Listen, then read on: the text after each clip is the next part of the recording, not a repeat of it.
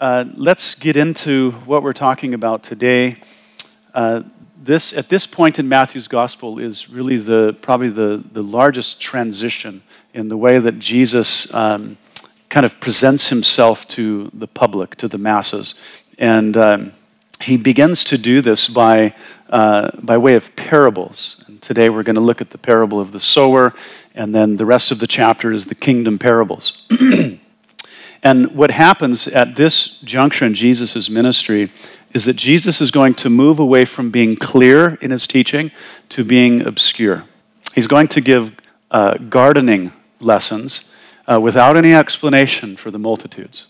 And it's very interesting, but he has a purpose. From chapter 5 through 12, Jesus had been publicly demonstrating undeniably that he was the Messiah. Okay, and the authority of his teaching in the Sermon on the Mount, he was fulfilling prophecy after prophecy. He was fulfilling what we called sign miracles. We looked at those last week. But in spite of all of the undeniable evidence, the religious leaders of Israel had accused Jesus of being an agent of Satan. Okay, and through that we know they committed the unpardonable sin. The multitudes have become fickle. They're indecisive. Some of them are beginning to be critical. Some of them are leaning, of course, toward the side of the religious leaders. And things are getting very, very different. So Jesus, he stops teaching the multitude with the clarity that he did before. And what he'll do is he will give an illustration that has relationship to nothing, to the crowds. He just throws an illustration out there, and he doesn't explain himself. Very, very interesting. All this parables. Now, parables, of course, are short stories, which are intended to illustrate spiritual truths. But if you don't have an explanation, you just have gardening lessons, okay? And so why would Jesus do that? Because what he's trying to do is he's trying to find out who the true seekers are. And if somebody is a true seeker, what will they do? They'll seek, they'll ask, they'll inquire. And so that's what's going to happen, and we'll see some of it immediately.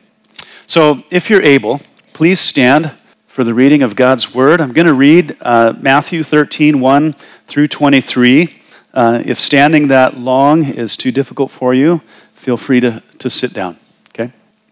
On the same day, Jesus went out of the house and sat by the sea, and great multitudes were gathered together to him, so that he got into a boat and sat, and the whole multitude stood on the shore. Then he spoke many things to them in parables, saying, Behold, a sower went out to sow. And as he sowed, some seed fell by the wayside, and the birds came and devoured them. Some fell on stony places where they did not have much earth, and they immediately sprang up because they had no depth of earth. But when the sun was up, they were scorched, and because they had no root, they were withered. And some fell among thorns, and thorns sprang up and choked them. But others fell on good ground and yielded a crop, some 100-fold, some 60, some 30. He who has ears to hear, let him hear. And the disciples came and said to him, Why do you speak to them in parables? He answered and said to them, Because it has been given to you to know the mysteries of the kingdom of heaven, but to them it has not been given. For whoever has, to him more will be given, and he will have abundance. But whoever does not have, even what he has will be taken away from him. Therefore I speak to them in parables, because seeing they do not see, and hearing they do not hear, nor do they understand. And in them the prophecy of Isaiah is fulfilled, which says, Hearing you will hear, and shall not understand, and seeing you will see, and not perceive. The hearts of this people have grown dull. Their ears are hard of hearing, and their eyes they have closed, lest they should see with their eyes, and hear with their ears, lest they should understand with their hearts and turn, so that I should heal them. But blessed are your eyes, for they see, and your ears, for they hear. For assuredly I say to you that many prophets and righteous men desire to see what you see, and did not see it, and to hear what you hear, and did not hear it. Therefore, hear the parable of the sower. When anyone hears the word of the kingdom, and does not understand it, then the wicked one comes and snatches away what was sown in his heart. This is he who receives seed by the wayside. But he who received the seed on stony places, this is he who hears the word and immediately receives it with joy. Yet he has no root in himself, but endures only for a while. For when tribulation and persecution arise because of the word, immediately he stumbles. Now he who receives seed among the thorn is he who hears the word, and the cares of this world and the deceitfulness of riches choke the word, and he becomes unfruitful. But he who receives seed on the good ground is he who hears the word and understands it, who indeed bears fruit and produces some 100-fold, some 60, some 30. Let's pray. Father, thank you for your word, Lord. And Lord, I pray that in my audience today that there are some seekers, and they will perhaps even for the first time consider the gospel. I pray that as we talk about these things, that they would come to a state of desperation, that they need your grace in the gospel. So Lord, may your truth be revealed. For the rest of us, Lord, I pray that we would understand the nature of the gospel and that we would preach it. So help us, we pray. And Lord, again, I just thank you for Rusty and all that he meant to so many of us and touched the lives of so many people, always behind the scenes and out of sight, but doing things that no one else wanted to do. Always there for people, always loving, always showing mercy, compassion. So thank you. In Jesus' name, amen. All right, well, go ahead and be seated.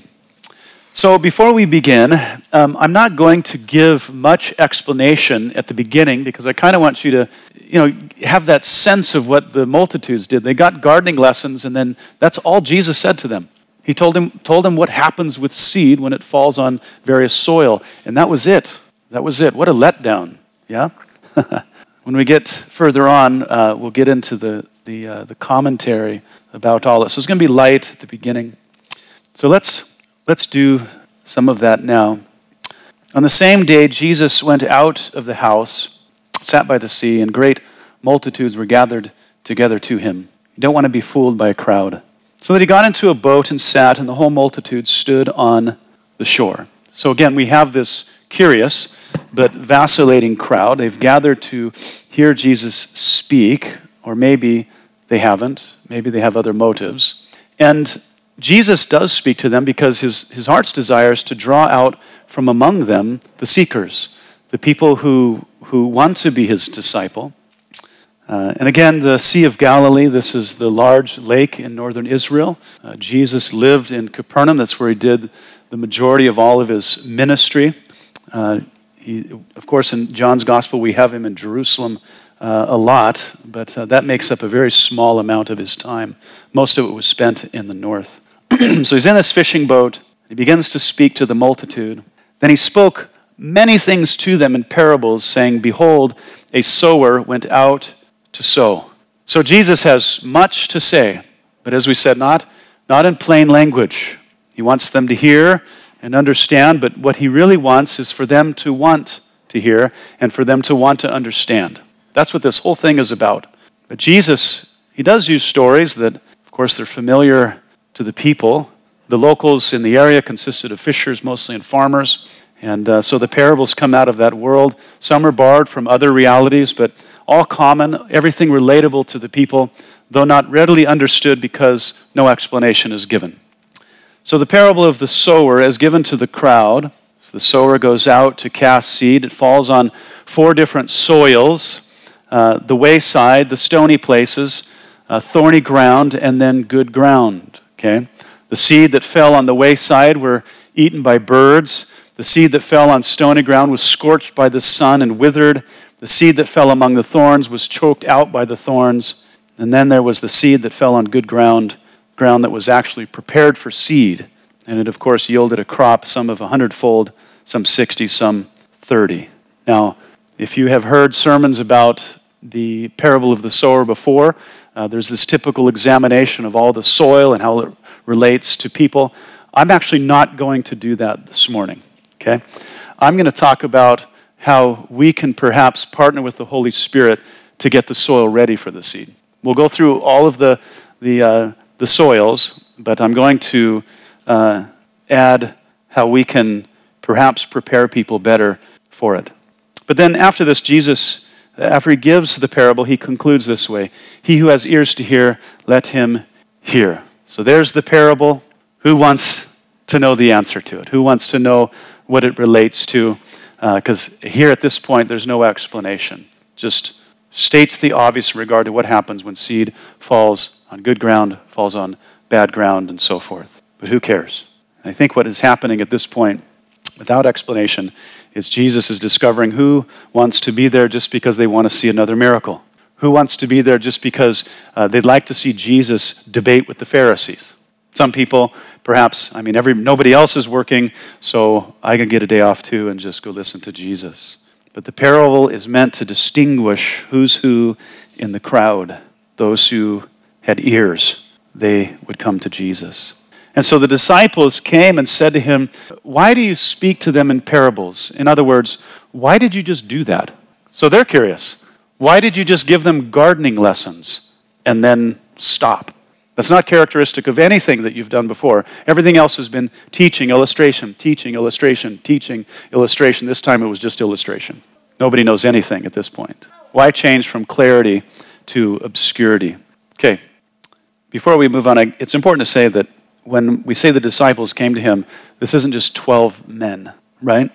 We know there's at least 70 other men, but then there's many women that followed him. So there's probably a few hundred people that were Jesus' disciples, but they're actually the minority among the disciples, or among those that are following him.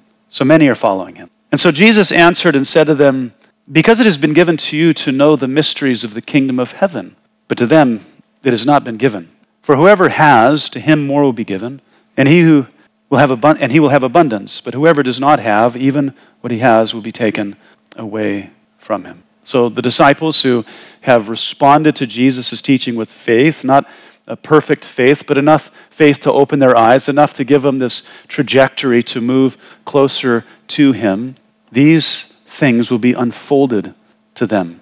In verse 11, Jesus uses the word mystery, the mysteries of the kingdom. Now, he doesn't use the word the way that we use it today. When we think of a mystery, we think of like a murder mystery. Something has happened and we're trying to figure out all the details that led up to it, who's guilty, and the rest. But the Greeks didn't use it that way. They used it to talk about something that God had hidden in the past. Nobody knew about it, didn't know that there was a mystery. And then at one point in history, he decided to reveal it. That's a mystery. Something that was hidden by God in the past, but he is now presently revealing it. And in the text, it's those who are seekers, those who believe. Those things are revealed to them. But those who do not, it doesn't matter what Jesus says, they will not have this thing revealed to them because they're not seekers. Remember, Jesus said, "Do not cast your pearls to pigs, lest they turn on you and devour you." I think that's a good word for us in the context of the gospel. Pigs only get parables. If people are not seekers, if there's no evidence that they're interested, if they balk at you, if they push you away, maybe they just get parables, okay? But seekers, they're the ones that learn the mysteries. He says, "Therefore I speak to them in parables, because seeing they do not see, and hearing they do not hear, nor do they understand. And in them the prophecy of Isaiah is fulfilled, which says, 'Hearing you will hear, and you shall not understand, and seeing you will see, and not perceive.'" The prophecy comes out of Isaiah chapter 6, verse 9 through 10. Now, up to this point, Jesus has talked many times about prophecies that have been fulfilled. But here he makes an adjustment to the word. He adds a prefix to it. Anna is the word, anaplero. Typically he says plero, but now he says anaplero, which emphasizes the fulfillment of Isaiah's prophecy. He's saying that the deafness, the hardness, the obstinance of these people and the Pharisees has emphatically solidified the fulfillment of Isaiah's prophecy. He's talking about something dangerous now. Their hardness, their resistance, their rejection, this is fulfilled. They're on dangerous ground because of this. The prophecy of Isaiah continues. It says, "For the hearts of this people have grown dull. Their ears are hard of hearing, and their eyes they have closed, lest they should see with their eyes and hear with their ears, lest they should understand with their hearts in turn, so that I should heal them." God desires to, but they have hardened themselves. Jesus has reached out to all of them, but none of them have reciprocated his embrace. They don't want to understand. So Jesus, as the gentleman he is, he does not force the issue.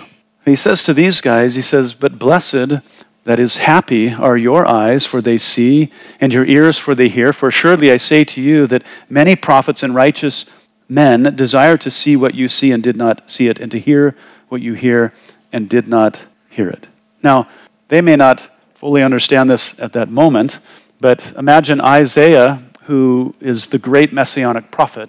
Don't you imagine that he wanted to actually see with his eyes and hear from the Messiah himself? All of the other prophets, Daniel and the rest, they wanted to experience the things they were prophesying about.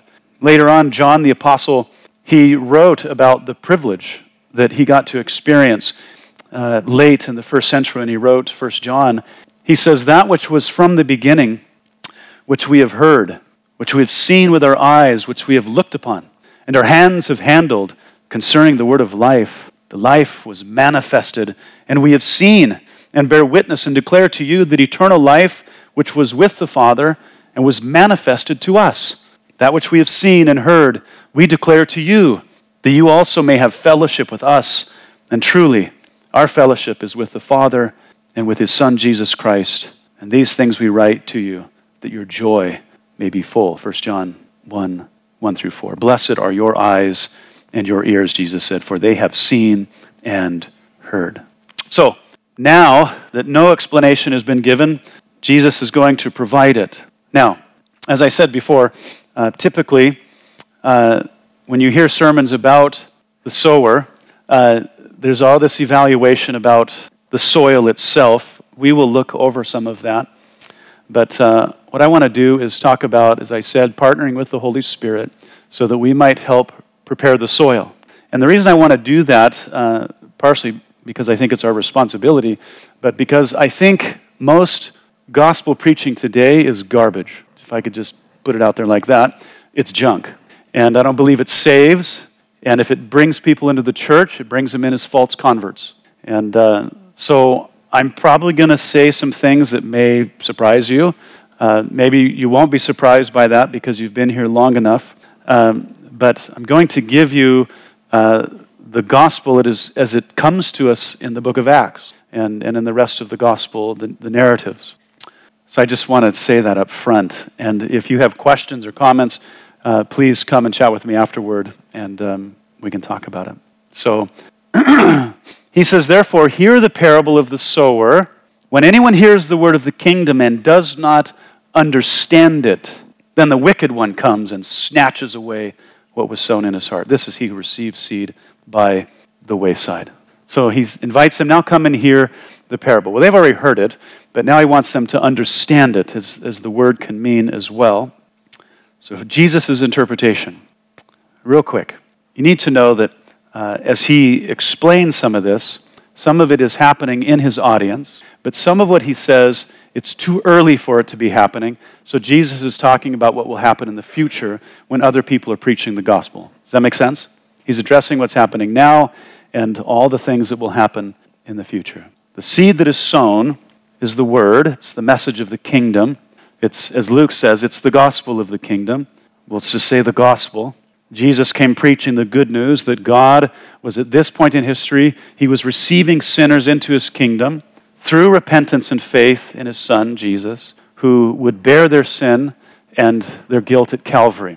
Now, this message, different people hear the gospel in different ways, or upon different kinds of soil, as it were. So the seed represents the gospel, and the soil represents the heart of man. And the question is, what is the condition of the heart when it hears the gospel? You know, the only way to discover that is to preach. That's the only way to know what you're dealing with. In this parable, we said there's already 4 different kinds of soil. This one is the wayside, the first batch. Now, the wayside, of course, is the path. It's the part of the field or the garden that hasn't been tilled up. It hasn't been cultivated to receive seed. This has been trampled down where people walk. This kind of soil represents the person who hears the gospel but doesn't understand it. Now, this begs the question, why didn't they understand the message? Was it the fault of the hearer, or was it the fault of the messenger? Well, currently in the context, Jesus is the messenger, so we're going to be safe and just say it was the fault of the hearer. Amen? But later on, and throughout history as the gospel has been preached, whose fault is it? Is it the hearer or is it the messenger? Why might people not understand when we preach the gospel? Of course, Jesus didn't say that the hearer didn't want to hear, and so they didn't understand. He didn't say that the hearer wasn't intelligent enough to not understand the message. The gospel is understandable. A child can grasp the message. So why do some not understand? Well, I think I'm familiar with what the Bible says the effects of sin are on the sinful mind. That sin blinds, it darkens the mind. But, even the most evil person can understand the message of the gospel. Now, they're not hip to it. They don't receive it necessarily, Paul says in 1 Corinthians chapter 1 and 2. But that's different than not being able to understand it. So why don't people understand the gospel? So there's many theological answers for why sinners are to blame for not understanding the gospel, but I'm not sure they're helpful. It has merit theologically, but on the ground, I don't think it's any good. In spite of the barriers caused by the unbelieving mind, I believe there's something that should concern us more than how the believer is to blame. It's always easy to blame them, right? But I think there's a plank in our eye when it comes to communicating the gospel. We should concern ourselves with the clarity that we provide when we deliver the message of the gospel so that it can be understood. Who wants to be the barrier between the sinner and God? We don't, okay?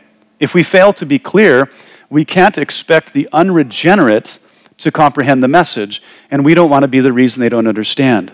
Biblically, it's our duty, it's our moral responsibility to present the gospel as clearly as possible. People's lives literally depend on our preaching. Isn't that what Paul says in Romans 10? How will they hear without a preacher? Faith comes by hearing and the rest. Now, over the years, I've heard thousands of people share the gospel, and I've heard some whoppers, okay? Where the only thing that is sowed to the unbeliever is confusion. And that's bad. So the clarity of our message is essential. Other than ignorance, I think the biggest reason that well-intended people miscommunicate the gospel is fear. Now, a lot of people don't share the gospel at all because they're afraid. But that's not the case with everyone. Many people who do share the gospel lack clarity because they omit things from the gospel. Now, fear of rejection and what people think is always a factor. But some of this fear has to do with sharing some of the harder details, truths contained in the gospel that admittedly they are scary to say to people. But it's those things that make the gospel make sense. Many evangelists and preachers are amiss when they omit some of these more difficult truths, and I would argue that when they omit them, they haven't preached the gospel at all. They haven't. And I believe they omit these truths because they're afraid to lose people. Because in evangelistic circles, it's all about the numbers that you draw, right? We call it evangelistically speaking, because none of them tell the truth about how many were saved. And I think it's a lie. It's ridiculous, okay? But you see, the gospel is a thing, and that thing is not for us to define. It's not for us to manipulate or alter. It's God's gospel, and it should be preached accurately and faithfully as it was given to us in the Scriptures. So it's important to say, success is not measured by the number of decisions you get for Christ. As I said last week, that would make Jeremiah a failure, correct? No converts. Success is measured by faithfully preaching the message that was delivered to us in the Scriptures. And it's a pretty simple message, but it's not always fun to preach. There are dangers associated with preaching the gospel as we find it in the Scriptures. After all, you know somebody that got crucified for it. The disciples were persecuted and mistreated because of it. What are the hard truths? Well, the gospel is necessary for one reason. One reason. Man is a sinner. And she deserves to be eternally separated from the God that they offended. And the only way to escape the justice we deserve is to turn from our sin and put our faith in Christ, who was punished for all of our transgressions at Calvary. Communicating to someone they are sinful and in danger of God's justice it's not very comfortable to share. People are afraid to do it. I experience probably many different levels of fear when I do it. And it's never the highlight of my day. And so because of fear, what we do is we dilute the truth of the message in order to make preaching easier on us. But as a result, we make it easier for Satan to snatch the truth from them as the parable goes. We might have made it easy on us, but we made it more difficult for the sinner. When we examine how the apostles of Jesus preached the gospel in the book of Acts, I think that modern Christians, especially Western Christians, discover something very, very interesting. Okay? They, in their preaching, communicated to their unbelieving, often hostile audience the sinfulness of their sin. It wasn't a generalization of sin. It was, you murdered the Prince of Life. They said that to the religious leaders. They accused them of murder. You're not just sinful, you're exceedingly sinful. And then they communicated their need for repentance, and they communicated the dangers they faced because of the judgment to come. They communicated Jesus' atoning death and his justifying resurrection, which is two sides of the same coin. And they communicated their need to trust in Jesus for forgiveness in order to escape the judgment to come. There really are 5 things there, and they're either stated implicitly or emphatically in every sermon in the book of Acts. Why do you think the apostles preached that way? Because they watched Jesus preach that way. And then Jesus taught them to preach that way. From the scriptures, we learn that the preaching of the gospel addresses sin, repentance, judgment to come, the atoning death and resurrection of Jesus, and faith in him for salvation. And whenever I say that, people say, Ben, there's something omitted from your gospel. You left out God's love for the sinner. I've heard it many times. And you've heard it said that God loves you and has a wonderful plan for your life. But that was never preached by Jesus and the apostles. Not only is the word love never used by the apostles when preaching the gospel, the word is never once used in the book of Acts. Never, not even in passing. It is true that God loves the sinner, but addressing God's love for the sinner in gospel preaching was never a way to motivate sinners to come to Christ. You guys, sinners are rebels. They're hostiles to the kingdom of heaven. They're like the Taliban. And there's no agreement until there's a surrender of arms, until there's brokenness and repentance and contrition. That part about God having a wonderful plan for your life is a Western construct. It's not in the scriptures. And unless the statement is highly qualified, it is very deceptive to the sinner. I'll give you an example. After Paul was converted on the road to Damascus, Jesus said, I'm going to show him how many things he must suffer for my name's sake, Acts 9:19. And indeed, from that day forward, Paul suffered greatly until he was beheaded. And as we know, all of the apostles but John were murdered for the faith. So as long as you tell them that God's wonderful plan for their life could be a life filled with suffering, beatings, scourgings, loss, abandonment, and beheading, you've told them the truth. Okay.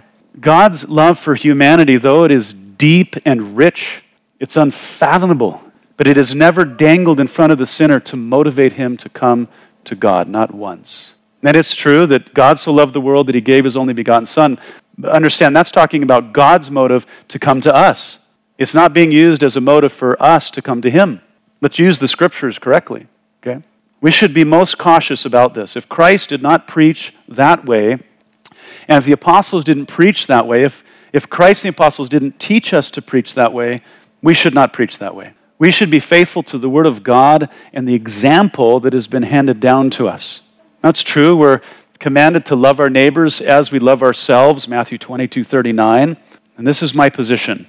Love your neighbor by preaching the gospel to him. Trying to save a sinner from the judgment to come is the most loving thing that you can do for the lost. It is the ultimate expression of love for the sinner. If we fail to preach the gospel as it is found in the Bible, you guys, we've just failed to preach the gospel. And if the unbeliever hears a gospel not found in the scriptures, they will not understand the only gospel that saves. And their failure to understand the gospel will be no fault of their own. But this is a double-edged sword. Not only will the unbeliever remain in the danger they are in, the preacher will be in danger of what Paul warns in Galatians 1. He says, but even if we or an angel from heaven preach any other gospel to you than what we have preached to you, let him be accursed. Does that sound serious? Anathema? As we have said before, so now I say again, if anyone preaches any other gospel to you than what you have received, let him be accursed. You know, I did say that the gospel is a thing, And we should be careful and faithful when we share it. Don't concern yourself with what the sinner thinks about you. You won't have to answer to them.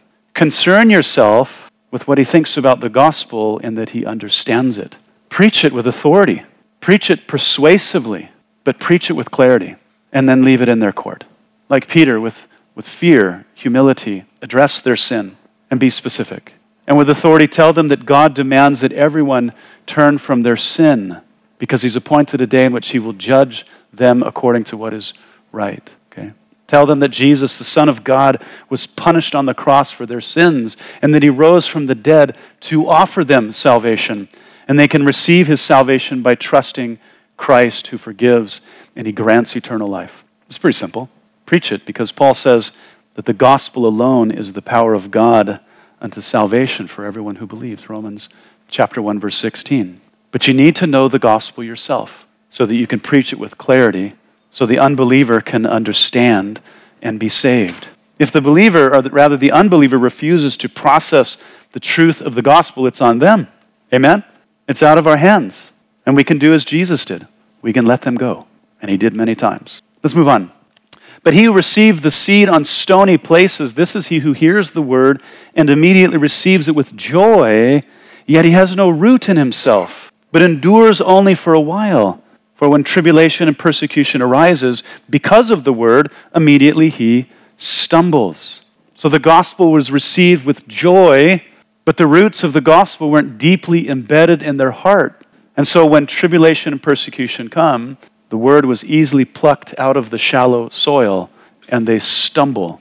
This is interesting. Why would they stumble over persecution when other people become more faithful when they experience tribulation and persecution? Why does one stumble because of trials and another thrives in the face of trials?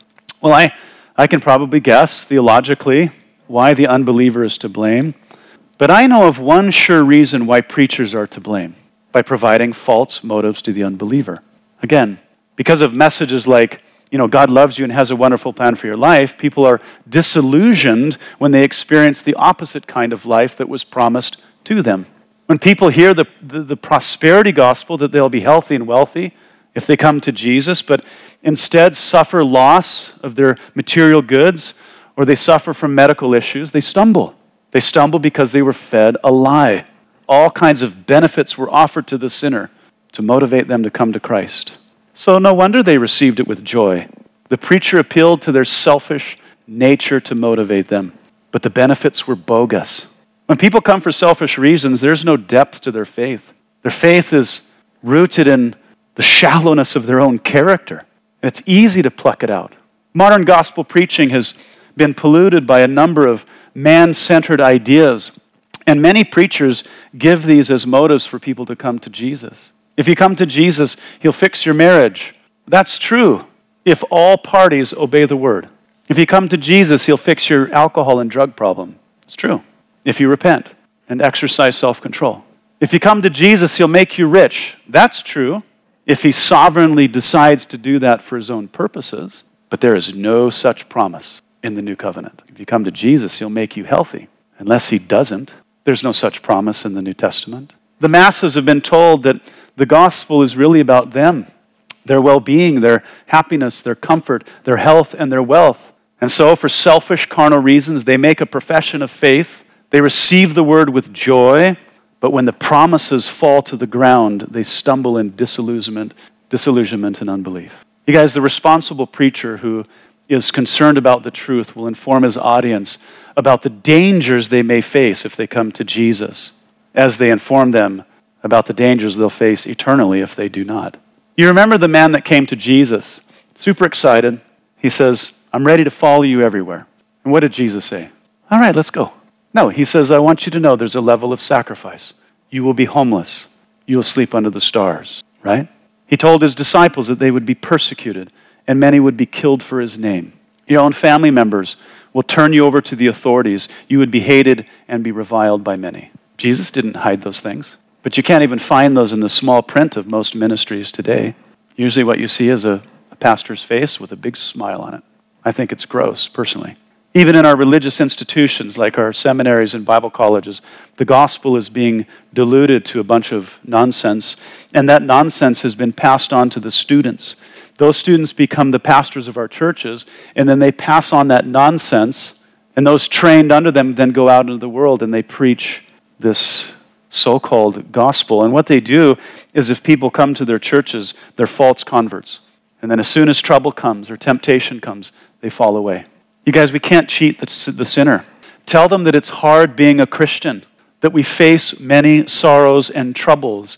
Tell them that our moral standard is unparalleled in the universe. But through the grace of God, when he saves us, he grants us his grace to walk according to his word. It's infinitely safer than the alternative. It's definitely worth it, and nothing compares to Jesus. You guys, when you preach the gospel, tell people what they're in for. Be honest. Has your experience just been a bed of roses? I don't think so. Life is hard. Now, he who receives seed among the thorns is he who hears the word, and the cares of this world and the deceitfulness of riches choke the word, and he becomes unfruitful. So this person entertains the gospel, perhaps for what it really is, but their love for the things of the world and this lie about what riches can secure, it chokes out the gospel, and this person is unfruitful. Instead of pursuing Christ and being satisfied by him, they give all of their energy to finding fulfillment in worldly pursuits, specifically what they think that wealth can provide. The problem here is they fail to experience Jesus as he really is. And when people fail to experience Christ, they'll look elsewhere for satisfaction. And as you know, the world is always there to receive them, to give them their carnal appetites. These are the people that always break our hearts. Amen? We preach to them. They're signs of life, and then they fall away. Yeah. Like Demas, they love the things of the world more, and the world choked them out. They haven't become like Paul, who said, I've counted everything loss for the excellence of knowing Christ, and consider all of it rubbish, only that I might know him. Jesus said, for what profit is it to a man if he gains the whole world and loses his own soul? Or what will a man give in exchange for his soul? We don't want to forget that, our flesh is only attracted to the things of the world. Paul says in Romans 8 that it despises God and his word. We want to preach truthfully and persuasively, praying that the sinner hears, understands, and truly repents and believes. Preach that the benefits of Christ infinitely outshine the passing pleasures of the world, which only lead to death. Our message should make them think twice about turning back to the hidden dangers that are in the world. The world is dangerous, deadly to the soul. So preach.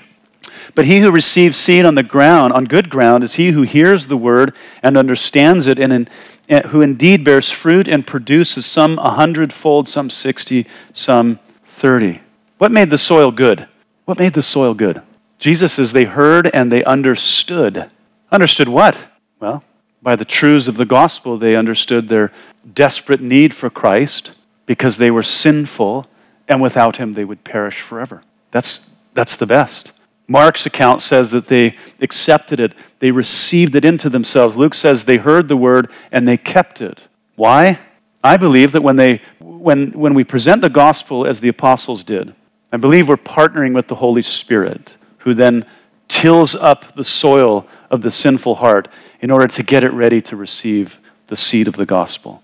When people have to consider their sin in light of God's justice, when people are confronted with God's moral law, it brings the knowledge of their sin and makes them guilty before God, Romans 3:19 through 20. God's moral standard confronts the heart, and it tills it into a place of humility, and it prepares it for seed. This state of brokenness over sin, you guys, this is a state of blessedness. Blessedness, because with it is both a necessity for the gospel and a desire for it. You make the person hungry for it. When I share the gospel with people and I put the weight of God's moral standard upon them, I'm waiting for this recognition of sin. I'm waiting for them to experience the guilt of their sin. I'm waiting for brokenness. And if I get it, then they're ready for the rest of the gospel. If I don't, I might say, it was nice to meet you. Have a nice day. Because Jesus said, don't throw your pearls to swine. The heart is hard, and if it hasn't been softened, you'll get nowhere. Let me close with this. The great Edinburgh street preacher Robert Flockhart would compare the gospel of Christ to a silken thread, and the moral law of God as a sharp needle that makes a way for the gospel to penetrate the hard heart of the sinner. Using Flockhart's illustration, Charles Spurgeon said this. As I told first service, you always have to hold on when Spurgeon speaks. He says, "Open up the spirituality of the law as our Lord did and show how it is broken by evil thoughts, intentions, and imaginations. By this means, many sinners will be pricked in their hearts. Old Robbie Flockhart used to say, 'It is of no use trying to sew with the silken thread of the gospel unless we pierce a way for it with the sharp needle of the law. The law goes first, like the needle, and draws the gospel thread after it. Therefore, preach concerning sin, righteousness, and judgment to come. Let such language as that of the 51st Psalm be explained. Show that God requires truth in the inward parts, and that purging with sacrificial blood is absolutely needful. Aim at the heart, probe the wound, and touch the very quick of the soul. Spare not the sterner themes, for men must be wounded before they can be healed, and slain before they can be made alive. No man will ever put on the robe of Christ's righteousness till he is stripped of his fig leaves, nor will he wash in the fount of mercy till he perceives his own filthiness. Therefore, my brethren, we must not cease to declare the law. It demands its threatenings and the sinner's multiple breaches of it." Why would Spurgeon talk like that? Because of apostolic preaching. That's why. An example of it, when Paul was in Athens, the philosophers called him a seed picker. They were insulting him. But in spite of their insults, he stood on Mars Hill before some of the greatest minds of his day, and he rebuked them for their many idolatries and called them to repentance before God judged them according to what is right. He was a mighty sower of seed. He was no seed picker. Okay? You guys, don't be afraid to preach like Paul. If you do, you're more likely to make converts who are fruitful for the glory of God. Preach the word. Be faithful to it. Partner with the Spirit, and maybe you'll be pleased with what you find. Go ahead and stand up and we'll pray. Well, Father, I pray that not only would you give us courage to preach the word to the unbelieving, but as Peter says, that we would do it with fear and we would do it with humility. And Lord, I pray that as we use strong language to communicate the hard truths, Lord, that in that our love for the sinner would come across. That we could express to them that we're trying to spare them from danger, that we want them to experience forgiveness in Christ. We want them to have eternal life. But Lord, help us to be clear. Help us to preach with authority, the authority that you've given us. But help us not to back down. Help us to be fearless, we pray. Lord, thank you for my church family. I pray that you would just continue to equip them. And Lord, that they would be fruitful. In Jesus' name, amen.